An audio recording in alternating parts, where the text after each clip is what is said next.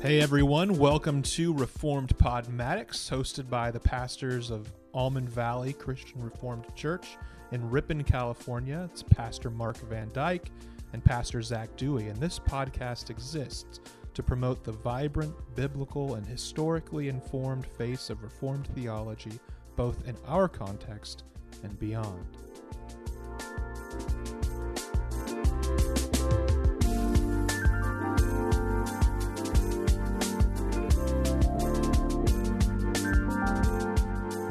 Hello, everyone, and welcome to episode 40 of Reformed Podmatics. I am Pastor Mark. I'm Pastor Zach. And we today will be jumping into an important topic for all Christians to be thinking about. It's kind of the mirror opposite in some ways of our last episode where we examined Roman Catholicism. Now we're going to go to the opposite extreme in many ways, and to be discussing this topic of the Charismatic Church. And maybe we could just start by saying, how do we define the Charismatic Church? What would be some distinctive markers of a Charismatic Church to you, Zach? Charismatic Church to me is a church that emphasizes and makes normative the use and implementation of the so-called sign gifts. So particularly speaking in tongues, miraculous healings, and prophecy in the life of the church, and particularly in the life of individual Christians. Some churches, to more or less different degrees, will sort of say, you have to do these things to be a Christian, and these are evidence of you truly being a Christian, whereas other charismatic churches can tend to be a little bit more broadly evangelical, and they will say that you don't have to do these things, but certain people will have these gifts. But to a general degree, it will be emphasized, I think, in the life of the church.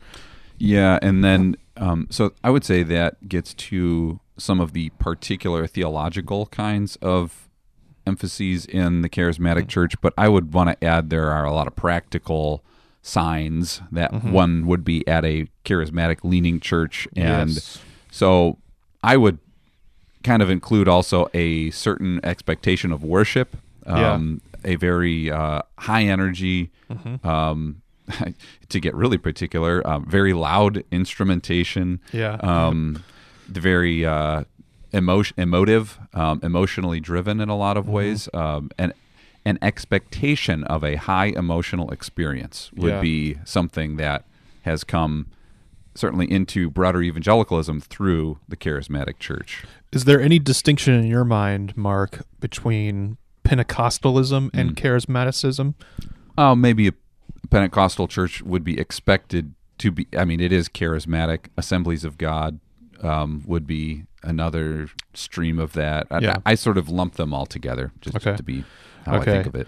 In my mind, the only real distinction is that Pentecostals tend to be a little bit more rooted in the 19th century, and so they talk a lot about, Pentecostals will talk about old school religion, old time religion, revivalism, and so there tends to be a lot more traditionalism in the sense of certain dress codes amongst Pentecostals, whereas charismatics are basically the modern iteration. This is how I, in my mind, think of the two, where they will look and feel like your normal megachurch evangelical church in many ways. So the pastors will dress really hip, they'll use cool lights and stuff.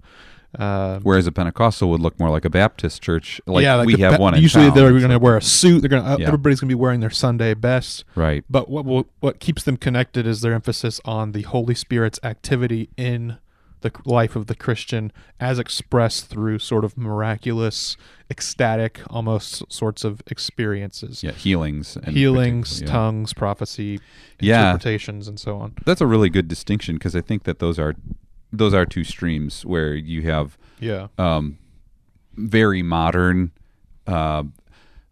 charismatic movement that uses a lot of, I would say, worldly methods to appeal to the seeker or the member. And on the other side of that, you have the more traditionally charismatic who, like you said, are going to to be more traditional in a lot of ways, not just with dress, but probably with worship to a certain extent. Like they would sing a hymn at one of those Pentecostal services. Fanny Crosby hymns are probably a big huge, factor, which I like a lot of Fanny Crosby hymns. I think a lot of them are really good. But anyways, that is good. More historic, charismatic. Yeah. But really, a lot of what we're talking about in this episode is that megachurch, Hillsong influenced, Bethel influenced movement that is happening not just in America, but throughout the whole world. Yeah, for sure. Really, where Christianity is growing, you see it growing through charismatic congregations. Especially in the global South now. Absolutely. And in Asia. Yeah, this movement has a huge influence, for example, among my friends in Nigeria, where there's definitely an expectation, even probably in the Christian Reformed churches of Nigeria, to present a worship experience that would be highly emotive, and that isn't necessarily wrong, but it probably has come more from this charismatic movement than from Reformed history, for example. So that's a bit of a definition. I think, to put it really plainly, you can think of the local megachurch with the light show, the fog machine, the very established liturgy of 4 worship songs with a lot of repetition in them, followed by a sermon, a high-energy sermon, and one closing song as kind of the new charismatic liturgy. Yeah. And I think that just about everybody who's listening to this podcast knows of a church that is within 15 miles of their house that would basically look just like that. Yeah, a lot of this has spread through the rise of what's called the New Apostolic Reformation, which is sort of like the renewal of the charismatic movement. And this has then spread its way into the broad Christian church, really through big, huge churches that have been very influential. One of the biggest is Hillsong Church with their music, Hillsong Worship, but also Bethel Church. And it's also spread through the prosperity movement. Televangelists are often connected in some way or another to the charismatic movement. Now, this isn't to say that a church like Hillsong in Australia is necessarily that connected to a prosperity gospel sort of thing, but there seems to be strains or variations on the same sort of theme, and there's sort of webs that connect all of this sort of stuff. But even beyond the evangelical world, I think charismaticism has seen, it has sort of jumped across the Tiber into the Roman Catholic Church. There's Anglican streams of charismaticism, and for all I know, there could be Eastern Orthodox sort of charismatics. Recently, thinking about the Roman Catholic charismatics, this is where Francis Chan has gotten a little bit, I don't know, friendly with Roman Catholics, is through the charismatic Roman Catholics. Interesting. Because of his work on the Holy Spirit in his book Forgotten God. So you would probably meet some of those people at International House of Prayer. IHOP. Yeah, not the pancakes. No, yeah. IHOP in church context is International House of Prayer, which is quite a large movement. And to my understanding, there's actually a good number of Roman Catholic people who would attend IHOP meetings. Yeah, so there's sort of an ecumenicism of the charismatic movement, bridging gaps or bridging divides between different groups of Christians. And so it's not just a evangelical thing anymore. It is a pretty, it's very broad, worldwide thing, for sure. Worldwide, global thing that is happening and must be dealt with in some way, or must be examined and assessed. And so that's what we're going to be trying to do today. And so one of the first things we want to get from or go to from here is just talking about our personal experiences with charismaticism. It's a very experiential movement. So how have we both experienced it? Mark, you can go first. Well, I grew up in what would be called a seeker-sensitive, seeker movement, church growth movement church, which it was heavily influenced by the Charismatic church. I wouldn't have known that when I was growing up, but that was sort of the water that I swam in, was just, we're going to sing the latest songs from Hillsong already. Darlene Check at the time. It was very different types of Hillsong music, Shout to the Lord and so forth. But yet that sense of new is good, new is better, emotional is good, which isn't necessarily untrue, right? But that's just sort of the church experience in my Christian Reformed church plant in the 90s and into the early 2000s. So my own church was charismatic leaning, I would say, not in the sense that we were expected to speak in tongues, but or that there was some sort of word of prophecy that the pastor knew that we didn't. But there was an emotional expectation for worship, so for sure. The ethos was more affected than the theology. Yes, yeah, definitely. Okay. And then beyond that, I went away to Trinity Western University, which is a great school in the Vancouver area in British Columbia. And the real popular church that a lot of students went to was an Assemblies of God. I believe in Canada it's called an Alliance Church. And this was very charismatic, where speaking in tongues would happen. There were during the worship, usually? Yeah, during worship. There would be people in the aisles waving flags during the worship service very regularly. A lot of liturgical dance. A lot of very high energy music. So kind of appealed to college students in 2001 to 2004 is when I went to that school. And that was really when a lot of this was breaking out. Like Hillsong was absolutely exploding. And so by the time I graduated, and by about 06, 07, Hillsong was a major music brand in Christianity and Christian culture. People and so knew the name. For sure. Like I went and I would go and buy the new Hillsong album the day it came out. Like for a couple years there, from 05 to 08. And I was actually very blessed. I think even in hindsight, some of that music was really good. And the whole thing has really developed into something else, especially with Carl Lentz and Marty Sampson, and their apostasy, basically. And so, I would say I have a fair amount of connection historically throughout my life to the Charismatic Church. I attended a Christian Reformed church while I was in college, but a lot of my friends would go over to this church, and I probably went there 15 times. Okay. So beyond that, I would say just watching YouTube, you're going to encounter non-denominational charismatic churches. If you look up a sermon on just about any topic, one of the first hits you're going to get is from a mega church pastor with maybe 7,000 or 8,000 views on the sermon of the prodigal son or of the Ten Commandments or whatever. And so, I would say I have a pretty good grasp of what one could expect in a sermon from a charismatic pastor. And it's not exhaustive, but I don't know. I think I would be enough of an authority on the topic to speak clearly. You've seen enough. Yeah. So for me, I grew up in a pretty, as I've said on the podcast before, pretty vanilla evangelical Baptist church. And then in high school, I switched churches once I could drive to a formerly United Methodist church that was at the time and still is a non-denominational church, but still, for all intents and purposes, a Wesleyan church.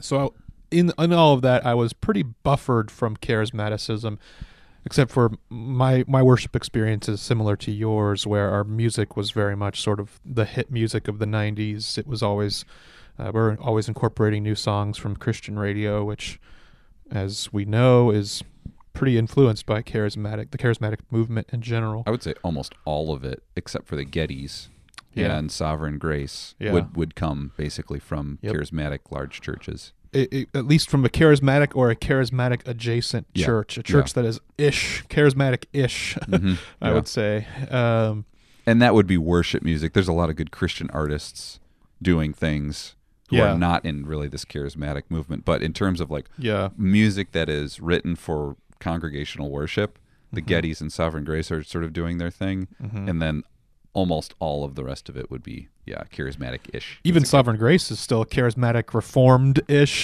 church, Calvinistic, charismatic. That could be an interesting discussion too. But so all that to say, my life growing up wasn't too charismatic. Nobody spoke in tongues. Nobody was prophesying or anything of that sort.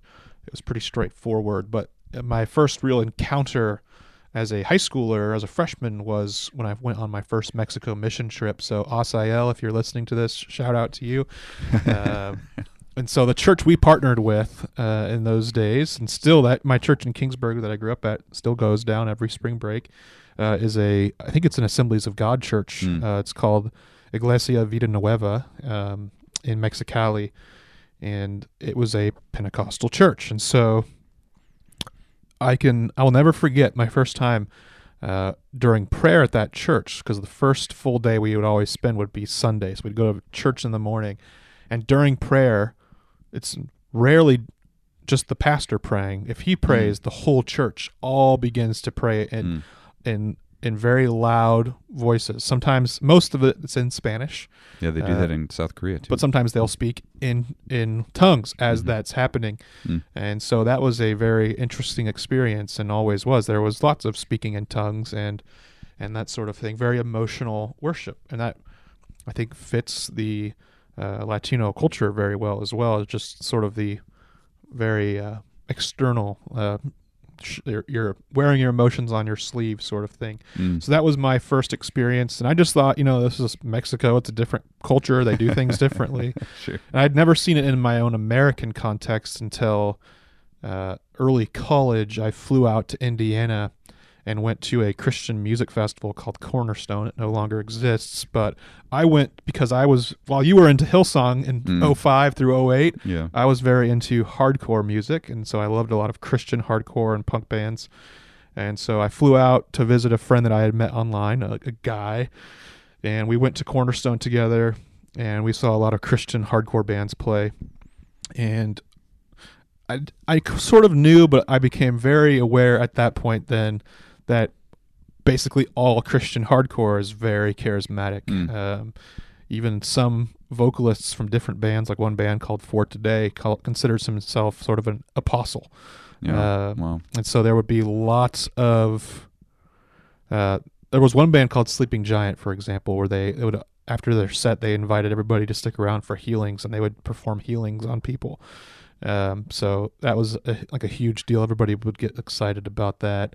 I can remember at one worship band called Ascend the Hill, after their set, somebody came up and spoke in tongues, prophesied in tongues, and translated their prophecy in tongues. That was sort of translated their own three prophecy? different gifts on display all in one moment.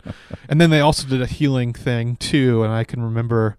Was the translation a word for someone in the church? You know what I mean? Like, or was it a general? Like, I think so. from Yeah, your sin? it was in Hebrew. At least that's what it sounded like to me. And I think that he told us it was Hebrew. This is actually Chad Johnson of a ministry called Come and Live. I'm not sure if the ministry still exists. He used to be connected to Tooth and Nail Records. So if anybody out there listens to Christian punk music, you'll know what I'm talking about. Like MXPX was a historic Tooth and Nail Records band.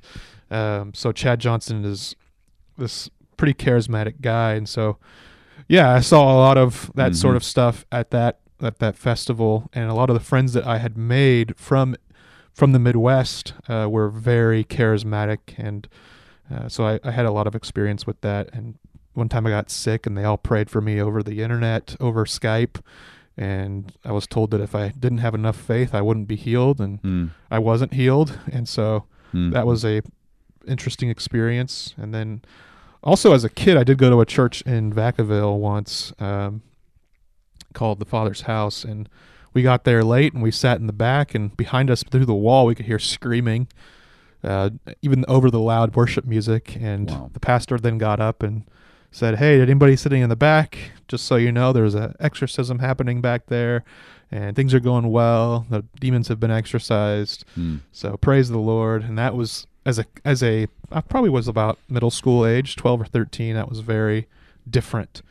So I've seen a few things. I would say I'm not an expert in it all, but I've seen some stuff. Yeah, and we'll do basically the same thing that we've done for our Roman Catholic episode here, where we will talk a little bit about some of the strengths, you might say, or what we, in our humble opinions, see as positives in this charismatic movement, and then move into a time of constructive criticism. Again, we hope, just like we hope to do in the Roman Catholic episode, we hope that this would just cause people to think.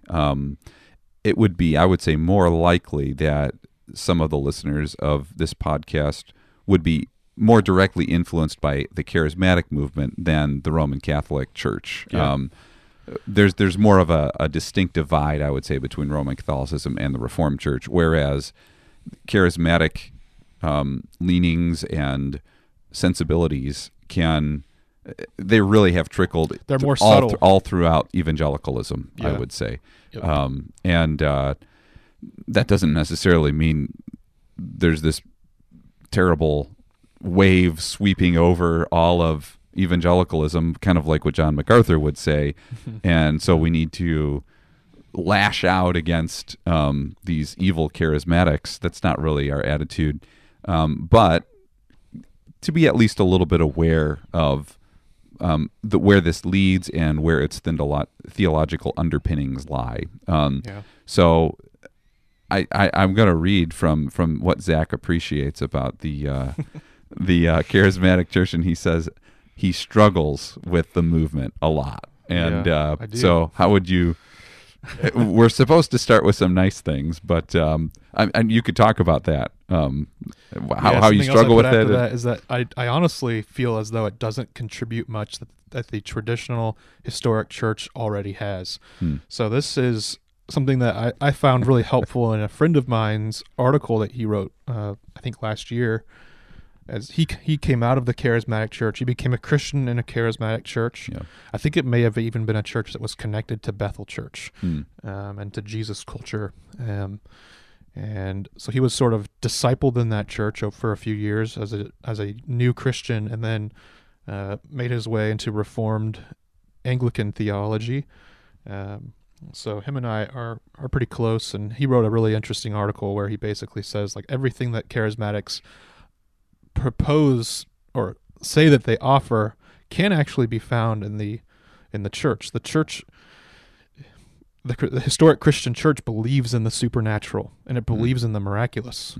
And so to say that charismatics, we worship the Holy Spirit, the real ones who really believe in all that stuff, is a little bit disingenuous, I think. But I think that charismatics can think evangelicals or Reformed guys like us, we have the Father and the Son, but we've forgotten the Holy Spirit. I mean, Francis Chan's book is Forgotten God, and it's all about the Holy Spirit. And so so the charismatic movement will often say we are sort of reintroducing the church to the Holy Spirit, to which your friend has responded, no, we really haven't forgotten. It looks different in how we talk about the Spirit, but all of the Trinity, who is God, can be accessed in a Reformed or Baptist or exactly. Orthodox and church. So I think you can look at the great theologians of the church. They have a lot to say about the Holy Spirit and about how the Holy Spirit moves. John Calvin is called the theologian of the Holy Spirit by some exactly. people. His work talks a lot about the Holy Spirit. Or the church fathers, St. Basil on the Holy Spirit is a great little book. So there's a lot that can be said in the church's past about this sort of stuff. But not much. So here's what I will say. I'm just teasing you. I think, to be honest, I have a pretty bad taste in my mouth from it all, and so I don't want to just come out just blasting, guns blazing about it. But I do think that there's an interesting connection in the charismatic movement between the emotions and the Holy Spirit, as if robust emotions, wearing them on your sleeve, is almost automatically the work of the Holy Spirit. There's a correlation there, which I would say is sort of a confusion.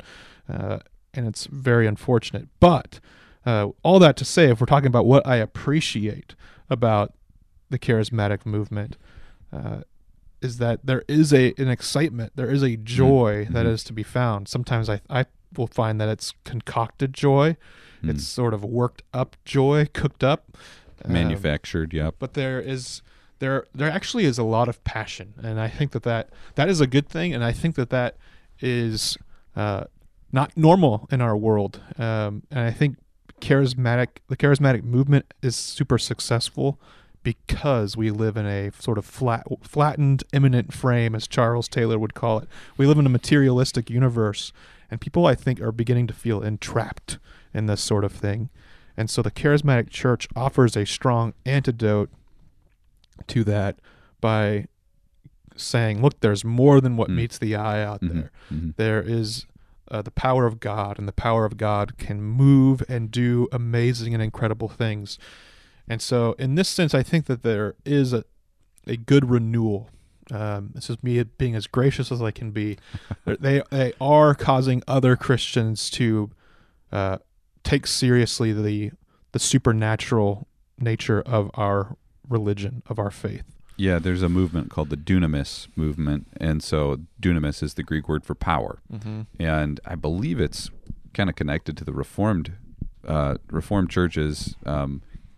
Charismatic leaning people in Reformed churches would be a part of this dunamis project, and that it's that power that is outside of a worldly, say, political, economic,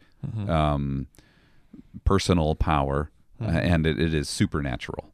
Yeah, and so that's generally what I would agree with would be a strength of the charismatic movement. I would say, because of that, the charismatic Christian would approach worship with more expectation, with more anticipation, perhaps, of what God might do at a worship service than, this has become popular as a reaction to an era of Protestantism that looked so strongly at theology and head knowledge. That is and should be unsatisfying to a regenerate person. So somebody who's born again is not just looking for facts about God, but wants an experience of God, and that's a good thing. And so the Apostle Paul talks a lot about living in the Spirit, walking in step with the Spirit, being filled with the Holy Spirit.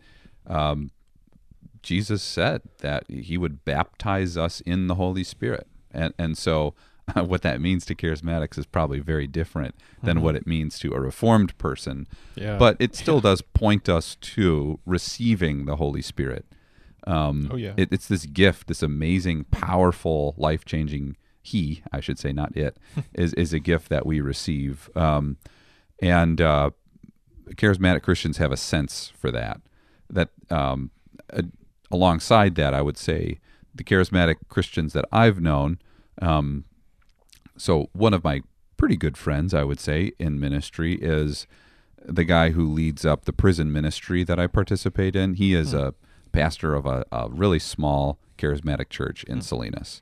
And he's filled with the Holy Spirit. He's a man with an awesome heart for Christ and for ministry, and he goes into prisons expecting God could cause every man in that facility to be born again, just because of a lot of the things that he's seen in his life and what he reads in God's Word. And so, I appreciate that optimism, you might say, that the charismatic person will have about God's action in the world, and I think that he's very biblically rooted too, and so that really helps guard this guy from some of the excesses of charismaticism. So and honestly, so I'm an emotional guy, even though I'm of Dutch background. I would say I'm atypical in that way, maybe, but I think that it's good that charismatic Christians feel like they are able to show their emotions during worship. And I think that often there's a danger to that because it's expected to just be a positive emotion. I don't know Yeah. if people left a worship service where everyone was cut to the heart and grieving their sin, Yeah, I like think that Nehemiah 8. that would probably be regarded as a bad thing in particularly megachurch charismatic context. Yeah, so there's a sort of thought that the Holy Spirit's effect on you will be a positive, Mountaintop. joyful Yep. mountaintop sort of thing. That's it. Yeah. Right. And so I think it's good that people would feel able to show their emotions. And this is very biblical. It's very Jewish in a lot of ways. As if the Spirit doesn't grieve. Yeah. Yeah, right. The Spirit does grieve. And He grieves. God in the story of Noah, right? He's looking at this world, and Christ at Palm Sunday narrative where he weeps for Jerusalem because he just longs to throw his arms around, this city that's rejecting him. So, and so I think that it's good that we would be encouraged to show our emotions more. Now, obviously, there's a weakness that comes along with that, and that really segues into the next section of some of our major concerns with charismatic Christianity and its modern iteration. What would you say is a harmful trend in this movement? I think the thing that it all comes down to for me is that it makes the supernatural not normal. I think for the Christian, we're okay with the supernatural, right? Our whole faith is built on the supernatural. Creation is ex nihilo. God speaks everything into existence. The incarnation, supernatural, right? Yeah. God becomes man.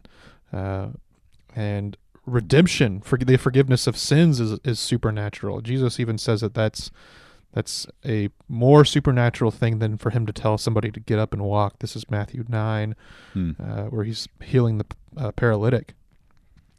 Yeah, the second coming. All of this Totally supernatural stuff is normal Yeah. in the sense that we expect that God can and does do these sorts of things.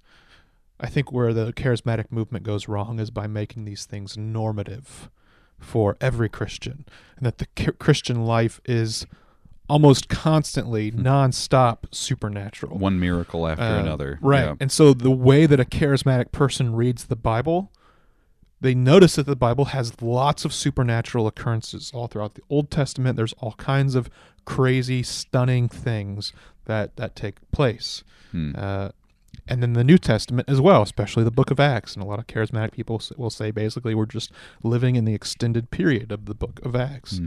Hence their connection to having apostles and so on. Not realizing that the Bible is recording specific events that are happening at specific times in redemptive history. Think about all the millions of Jews who lived in the Old Covenant who did not have supernatural things happening for them every day. Yep. Elijah calling down fire to burn the sacrifice that he's poured water all over. That sort of thing is not happening every day. And even in Samuel's case, and the word of the Lord was rare. So it's not even just miracles, but the word and there would be itself generations was rare. where this stuff would go by and there wouldn't be anything like this happening. Yep. Amos has a drought of the word of God, right? Yeah. That could be a reality for whole generations. Yeah, so the Bible, like a movie, is portraying important events in the grand story. But just think about all the ordinary life that was lived for most people throughout biblical history. A lot of times miracles would happen, in the temple. But the rest of the Jewish people, if you're living in your home, you're cooking in your meals, you're raising your kids, you're praying with them, you're teaching them how to read and so on, or whatever you're doing. It's just a pretty normal life. And so by making everything normative, I think that's where the charismatic movement goes wrong. It almost enforces that God must be doing amazing things. This is why I suspect that charismatic churches are so boisterously loud and expressive. It's because they expect God to be doing big things, as their theology tells them that he must be. They will sort of have a grand production every week. It's like supernatural volume levels. Yeah. And what's also interesting, this is like how can you plan a revival? We're gonna have we're Yeah. gonna have a revival next Thursday at 6 Yeah. p.m. That's when the Right. Spirit's gonna move. That's gonna be it. That sort of stuff is I don't know. I think it's not good. It's Yeah. just for lack of a better way of putting it. I think it can actually be harmful for the witness of the church, and so that would be one of the main things. And then you could also relate that to tongues as well, or prophecies. Tongues is a big one, though. Of course, some charismatics will say that you must Mhm. speak in tongues, Mhm. and if you don't, you have no evidence of salvation. So that by making tongues normative, which the Apostle Paul explicitly rejects, I think, Yeah. in 1 Corinthians 12, do all have the gift of tongues? No, they Yeah. don't, is the implication. And so I Greek think that questions sort of can stuff be is- asked in a way where the Right. question is being asked with the not just the assumed answer of no, but the answer is no in some of the Greek Yeah. vocabulary. Yeah. So And that's what's happening there at the end of 1 Yeah. Corinthians 12. Do all So prophesy, do by all- making all of it normative, that's where I think much of the charismatic movement goes astray. yeah, and where so like putting some meat on that or connecting that to just regular practical sorts of things, I would say because there is such a hunger for the supernatural, and because I think we believe rightly that a miracle won't always happen. There won't be a conversion in every worship service. Mhm. There won't be sort of a miraculous manifestation of spiritual power, because that won't always happen.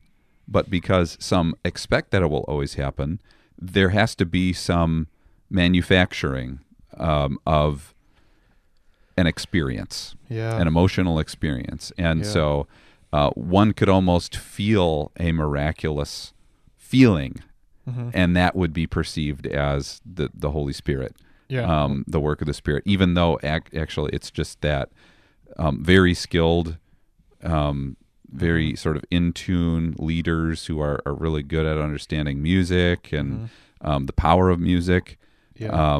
and the power of energy in preaching can weave things in a certain way where it could be confused for the work of the Spirit. Mhm. And I don't really want to accuse these pastors or worship leaders as doing that intentionally. I think that Right. No, I don't think they are. and actually almost all of the charismatic people I've ever met have very really unintentional. good hearts. Like Yeah. they Oh, yeah. really are seeking Christ, but they're confused in their theology about what the work of the Holy Spirit even is. Yes. Uh, They equate it with emotionalism. yeah, And I think does the Holy Spirit affect our emotions? Oh, yeah. yeah, Yeah, he does. But it's more than just this. It's almost like every week the goal is to come away feeling very excited, yeah, or almost like in tears. You're so joyful that you're in tears. mm-hmm. Is to have these sort of ecstatic experiences. And part of what I wonder too is, just on an anthropological level or a demographics sort of level, the sort of people that are typically drawn to the charismatic movement are more extroverted types of people, And definitely a lot of women. and women For sure, yeah yeah. which we'll get into in a bit with Yeah. ecclesiology and pastor wives sort of stuff. But Yeah, um, and it's if you're an introvert, man, that's got to be a hard world for you to live in, thinking that you just don't show it enough, and so you have to basically stop being an introvert in order to be a varsity level Christian. yeah, That's one of the problems, I think, for charismatic churches. yeah.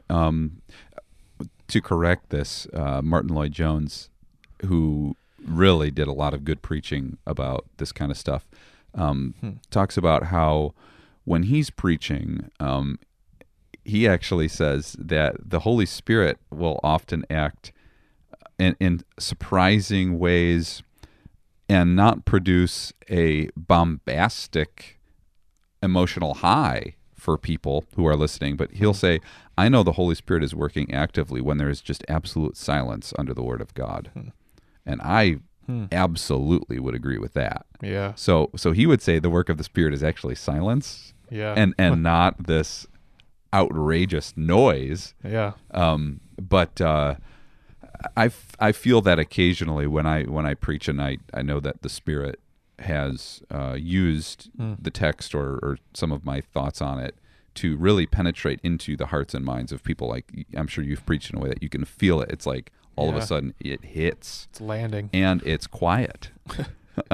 Because it's working on. Yeah, on there's a people, solemnity. the There's like you're right. Yeah, it's the Spirit is working on people, and they're thinking hard all of a sudden, maybe for the first time about their sin, or they're thinking about the gospel, and instead of just feeling, the Spirit engages. It's like the Spirit connects the heart and mind profoundly in a moment. The whole person. Yeah, so that's what Lloyd Jones would say is, I know the Spirit is at work when people are thinking very seriously and in a very focused way on the gospel. Yeah, that makes me think of what I once heard about how, well, lots of charismatic people, they will see that if you're full of the Spirit, you're going to be dancing around. Yeah. Sometimes even you'll be slain in the Spirit, depending on how charismatic your church is, or Pentecostal. You may be flopping around on the ground. I've seen that sort of thing as well.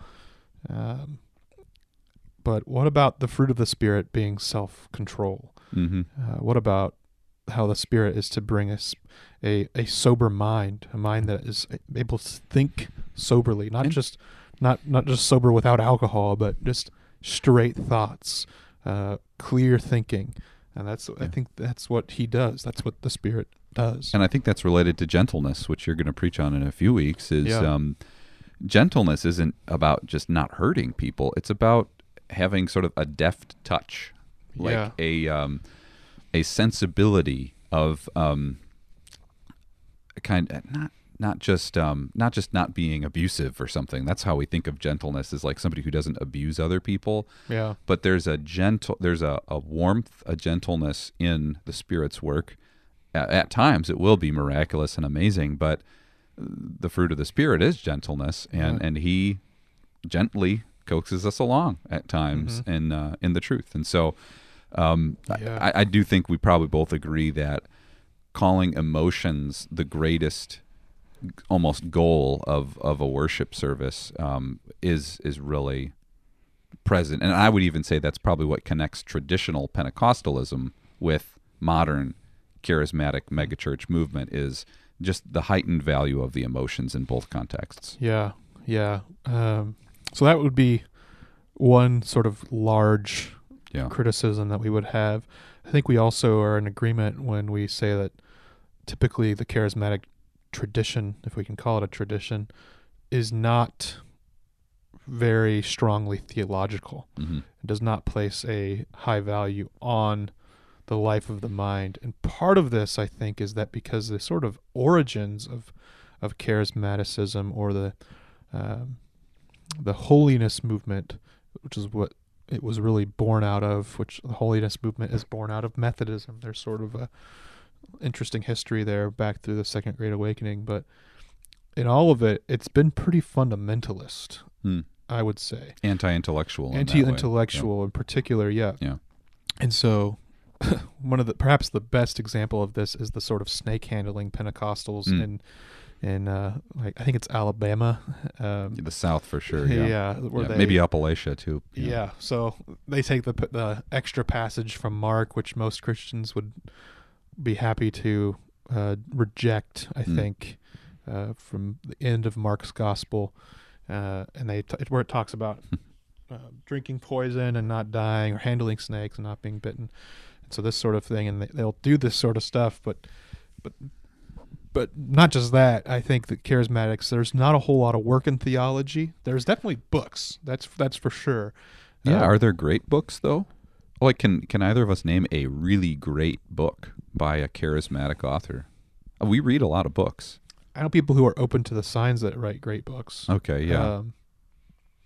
Or like dense theological books. Leonard Ravenhill is a name that strikes me as being a little bit more theologically astute. I'm not sure exactly which like denomination or whatever he comes from, but I know he is charismatic of some sort. Martin Lloyd-Jones would call himself, he would lean charismatic, but I think that's probably in the mid-20th century definition of the word more than the late 20th century, 21st century definition. 70s and 80s is where things went really interesting with the Toronto Blessing sort of stuff. Yeah. I think that's when that took place. The Jesus movement, all that. Yeah, and so, like, if we think of, again, megachurch culture and Pentecostalism, I really... You think about the theological rigor of both the education level of ministers in those contexts and sermons and the books that they're producing, the songs that they're writing. It's 5 inches deep. It is very, very shallow. And so Max Lucado, I don't think I would call him just a charismatic outright, but there's a style of writing, like a Max Lucado style, that is just, for a really mature Christian, it could be occasionally helpful, but for somebody who really wants to dig deeply into matters of great theological significance, there's just going to be no help there. Which is why I think I see a trend of lots of people going to megachurches, coming in through the doors of the church, you could say, at a megachurch, and then eventually just feeling like they're hitting a glass ceiling of growth and discipleship, and then coming to, you could say, more historically minded churches. Yeah. I saw this a lot in Orlando when I was in seminary. There was a non-denominational Baptist-ish church, and a lot of people would get married and then move on to one of the PCAs in town, one of the Presbyterian churches. Oh, and maybe a little anecdotal story about this. And it's not just a lack of theology. Sometimes it's an outright hostility towards intellectual rigor. Eugene Peterson is a pastor. He translated Scripture into a paraphrase, into a book, I would call The Message. It's not a translation of the Bible. It's his. He doesn't. It's his interpretation. And so, anyways, he created this book, The Message, and so he's theologically very rigorous. He studied Greek and Hebrew really hard, and he translated the whole Bible himself, which is very impressive. But he says he grew up in a very charismatic context, and he recounts this in his memoir, The Pastor.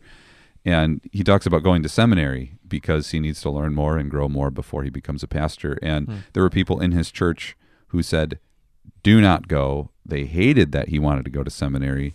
They said, real Christian faith is simple faith. It's childlike faith. And I would even add to that, childish faith. It's just, Jesus loves me, this I know, which is good. And even some of the great theologians, Karl Barth, Herman Bavinck, they would write about how important it is that we know that Jesus loves us. But at the same time, can also mind the depths of church history and Scripture and theological history as well. So Eugene Peterson was like almost an outcast in his charismatic church for wanting to go and learn, because the perception was, we don't think, we feel. We don't care about. And I guess they were probably right, because he became a Presbyterian pastor, and that probably was not exactly the best, most welcomed news for his home church. Right. And so learning is a threat in a lot of ways in that context. And not just that, but there's a bit of a disdain for guys like us, probably. Like who would pick up Bavinck's Church Dogmatics, or even who would have an interest in somebody like Karl Barth. Like, what did he say, about this? Instead of, well, you guys are just have your head up in the clouds and you need to come down to sort of where we are in the world. I would argue that those great theological heroes can understand a lot more about the world itself than just the surface level applications that one would find. Yeah, and I think here I could even also level a critique, which is certainly not true of most of the charismatic world, but that can be its cultish tendencies, I think, to really erect strong boundaries and borders with an us versus them mentality, and then this also leads to interesting models of ecclesiology where the Yeah. pastor essentially takes on the role of being the pope of his own church. Yeah, he is unquestionable. Unquestionable. I've heard a lot of people say, "How dare you criticize the Lord's anointed?" Yeah. I've read comment threads on famous megachurch charismatic pastors YouTube videos, and people will have a criticism, and then everybody else will jump on that person. Right. That they're unquestionable, they're infallible, and so they wield unquestionable authority, and people can get really hurt. And I've read plenty of stories of people who have come out of these sorts of churches where it very much was like a cult in that it was almost inescapable, and they felt like they were in a cage or in a prison, and a lot of spiritual abuse sort of things can happen in these environments. This isn't to say that we're immune to it. Yeah. This isn't to say It's there in every tradition. that Christianity is immune to it. It's just, I think that there are systems in where it can become worse, and I think that the charismatic church is very, I think, open or vulnerable to that happening. Well, and that gets to another one of my points, which is that charismatics are such easy targets for skeptics and atheists, agnostics, and part of the reason is, well, I think we should think of it this way. Christianity, according to 1 Corinthians 1 and 2, will be considered foolishness by its nature from the worldly person. So the resurrection, the forgiveness of sins through the death of Christ. Yeah. There is faith required in order to be a Christian. You must have faith in the supernatural and a miracle. Yeah. And so that's already there. But I think that what charismatics often will do is go so much further, believing in all kinds, like the signs and wonders, the prophetic, cultish leader of the local church, that it makes the gospel even easier to reject by the agnostic or the skeptic. Some of the silliness, quite frankly. Paul talks about that too, and I think it's 1 Corinthians 14, where he says the outsider may come in, and if he sees you all speaking in tongues out of order, he'll say, like, what is going on here? Right. It's not real. Yeah. And so it can, when it's manufactured, the worldly person, I think, can perceive that, picks up on that, and maybe they should pick up on it. But where Christianity is more ordinary, more simple, to be quite honest, and has also that intellectual grounding, the skeptic will sometimes be surprised. Yeah. So this is where it is a real problem that the charismatic movement is taking such a foothold in evangelicalism, in its anti-intellectualism, and in its sort of just feel, don't think, because that's going to be an even easier target for the skeptic to push back against. That is becoming what evangelical Christianity is known for.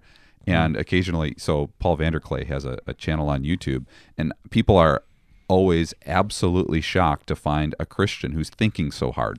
Yeah. And I think the reason that they're surprised is the prevalence of the charismatic movement. Yeah, it's such a huge movement that I would say the majority of Christian churches today in the United States and elsewhere are probably at least influenced by charismatic theology to a pretty serious degree. And so people who come out of churches, which we have a lot, there's a lot of people these days, we're all aware, who are walking away from the church. A lot of them have some sort of experience with charismaticism gone wrong. Yeah. And when they hear a thoughtful Christian talking who can actually interact with them on a deep intellectual level, it can be a strange phenomenon to them, because to them it seemed like every church that they ever found or went to was pretty anti-intellectual and didn't have much to say or to give any ways of giving an account for their beliefs. Yeah, and maybe another critique, which is going to sound very particular and almost directed at certain people, but it's actually a huge trend in charismatic movement, is nepotism. So not a word that we often use, but this is the idea that there is preferential treatment given to family members of a leader. And you see men who are ordained in charismatic churches whose wives are expected to preach. You see... And called pastors. Basically, and just called because pastors. they're the wife of the pastor, And they you become pastors. You see also the mantle being handed down to the next generation of so a son of that pastor being expected to become the next pastor of that church. And particularly, I think the spouse issue, the wife issue, is extremely prevalent, almost expected in a lot of charismatic places. And there's just absolutely no biblical support for this. I mean, it's baffling to me. Priscilla and Aquila would be the one and only.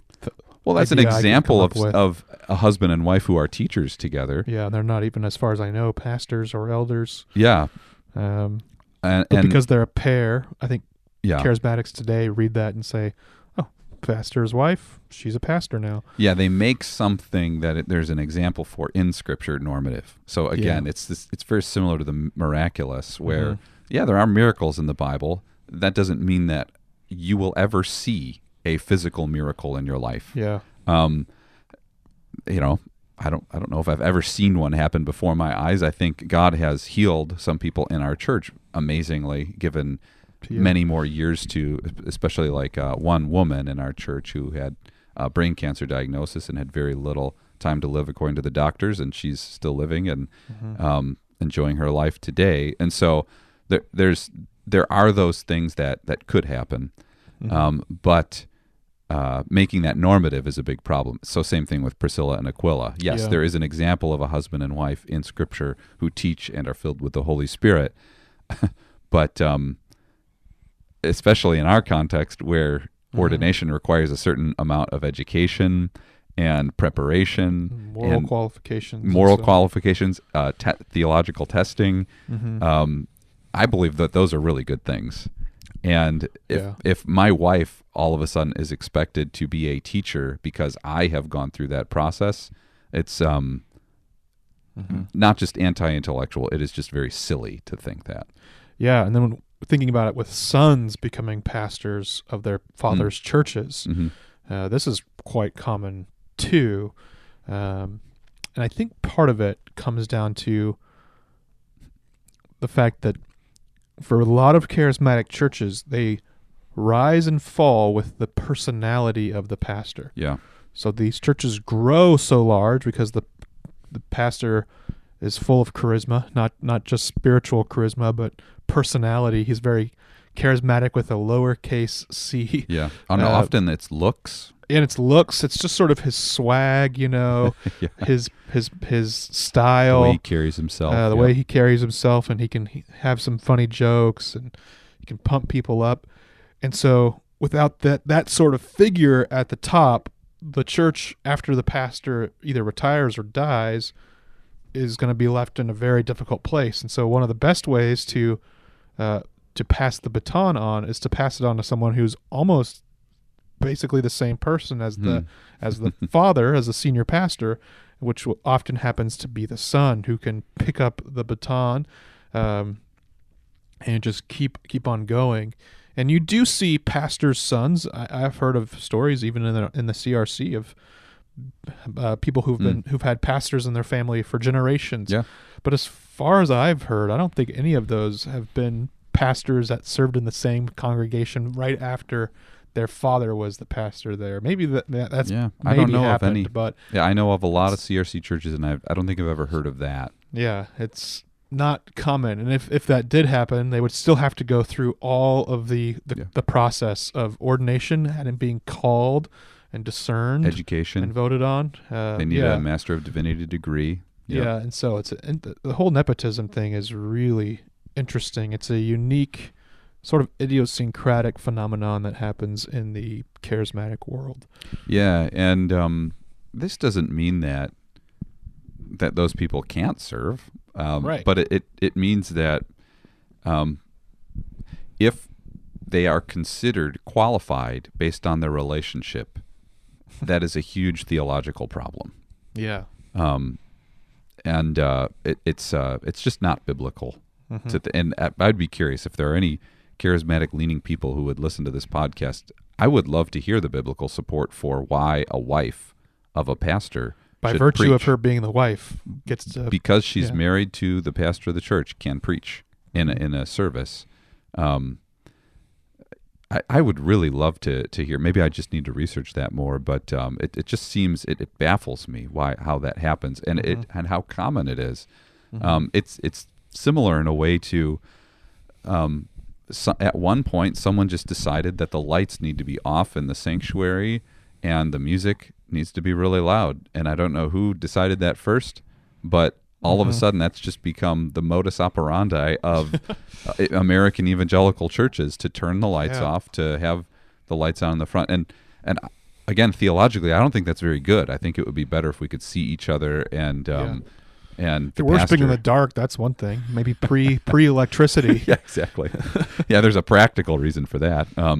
But it's similar in that way to me, in how this just got worked into the organism, to the ether, sort of somehow. Pure pragmatism. Yeah, and I don't know where it came from. I don't know if it's been questioned. Maybe that's a little bit of a summary of some of our issues with the charismatic movement. If things always just have a purely spiritual reason, instead of often a biblical reason, then there's no way to question it. Yeah.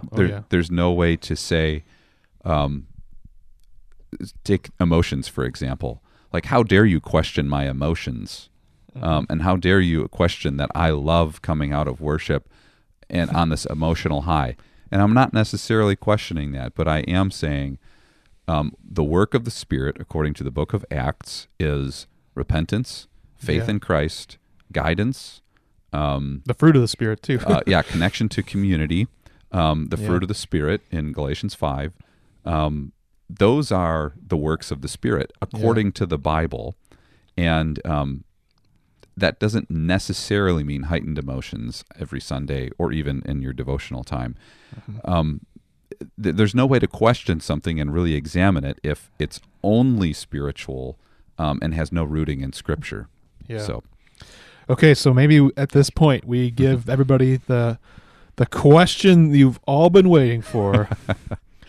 Maybe you've been listening to this because you saw the title had something to do with charismatic theology and you wanted to know what Pastor Mark and I thought about the sign gifts, about speaking in tongues in particular. Yeah. Mark, take it away. What is your quick position? You don't have to give a whole long defense, but what is your position on tongues and prophecy? Well, I really like the official position of the Christian Reformed Church. I agree with and believe in that we should be cautious but open to the possibility that somebody would speak in tongues.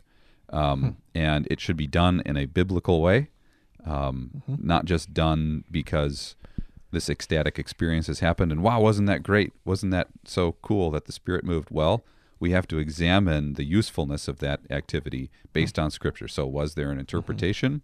And was it edifying to the gathering of people, the group of people? And so that would be very rare. And I do believe that because the Apostle Paul instructs people to pray that they would speak in tongues, that would be a good thing. And so I think that's not just a command for the church in Corinth, but is a command for the church in general, that it would be a good thing to if the Spirit was manifest in that way, that it would be, for example, so convincing to a non-believer that could be a powerful thing that God could use for the expansion of His kingdom. Now, I reject the gift of healing, and I really am very suspicious of anybody who would claim to be an apostle, so the gift of apostleship. I certainly don't think that is a modern-day gifting.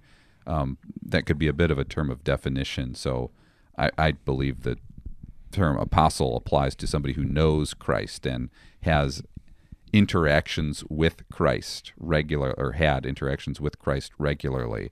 And so, of course, that includes the 11 disciples who continue ministry, and the Apostle Paul refers to himself as one abnormally born because his interactions with Christ are supernatural, actually, and they're also even through interactions with other apostles as well. So I would say there are gifts of the Spirit that have ceased, to use the cessationist term, but speaking in tongues, I think I am cautious and try to be biblical, but open to the possibility that it could happen for the edification of the church. And I've never seen it in that way, but I think that it could happen. Okay, interesting.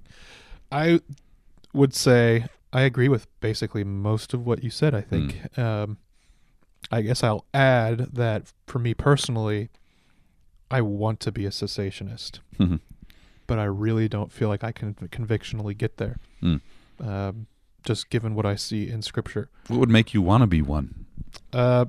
Because of just the charismatic chaos. The chaos, So MacArthur's term. I am not a huge MacArthur fan. I've said that sort of thing before, but I am sympathetic to his assessment of the problems of the charismatic movement. I don't think you can fit all of cessation, or you can fit everything that you want into 1 Corinthians 13 with when the perfection comes and that whole argument that he makes. I just don't. Yeah. I can't buy into that. Yeah, he says tongues will cease. Yeah. But love remains, right? Yeah, so he sort of sees the apostolic age as that comes to an end, all of these things cease. I'm not quite convinced of that. But I see that there's a lot of problems, and it would just be simpler to say nope, this stuff doesn't happen. But I don't think I am there. I don't think I could get there. At least I don't foresee how. And so I'm left in a position of saying I'm open to it. And the other thing I would add is that I very strongly feel as though tongues are human languages. This will get me in trouble with some people I know very close to me who believe that they have the gift of angelic tongues. Of course, they root this in 1 Corinthians 13, where Paul says, whether I speak in the tongue of men or the tongue of angels and have not love, I'm a clanging cymbal. And so they say, look, that's angelic tongues.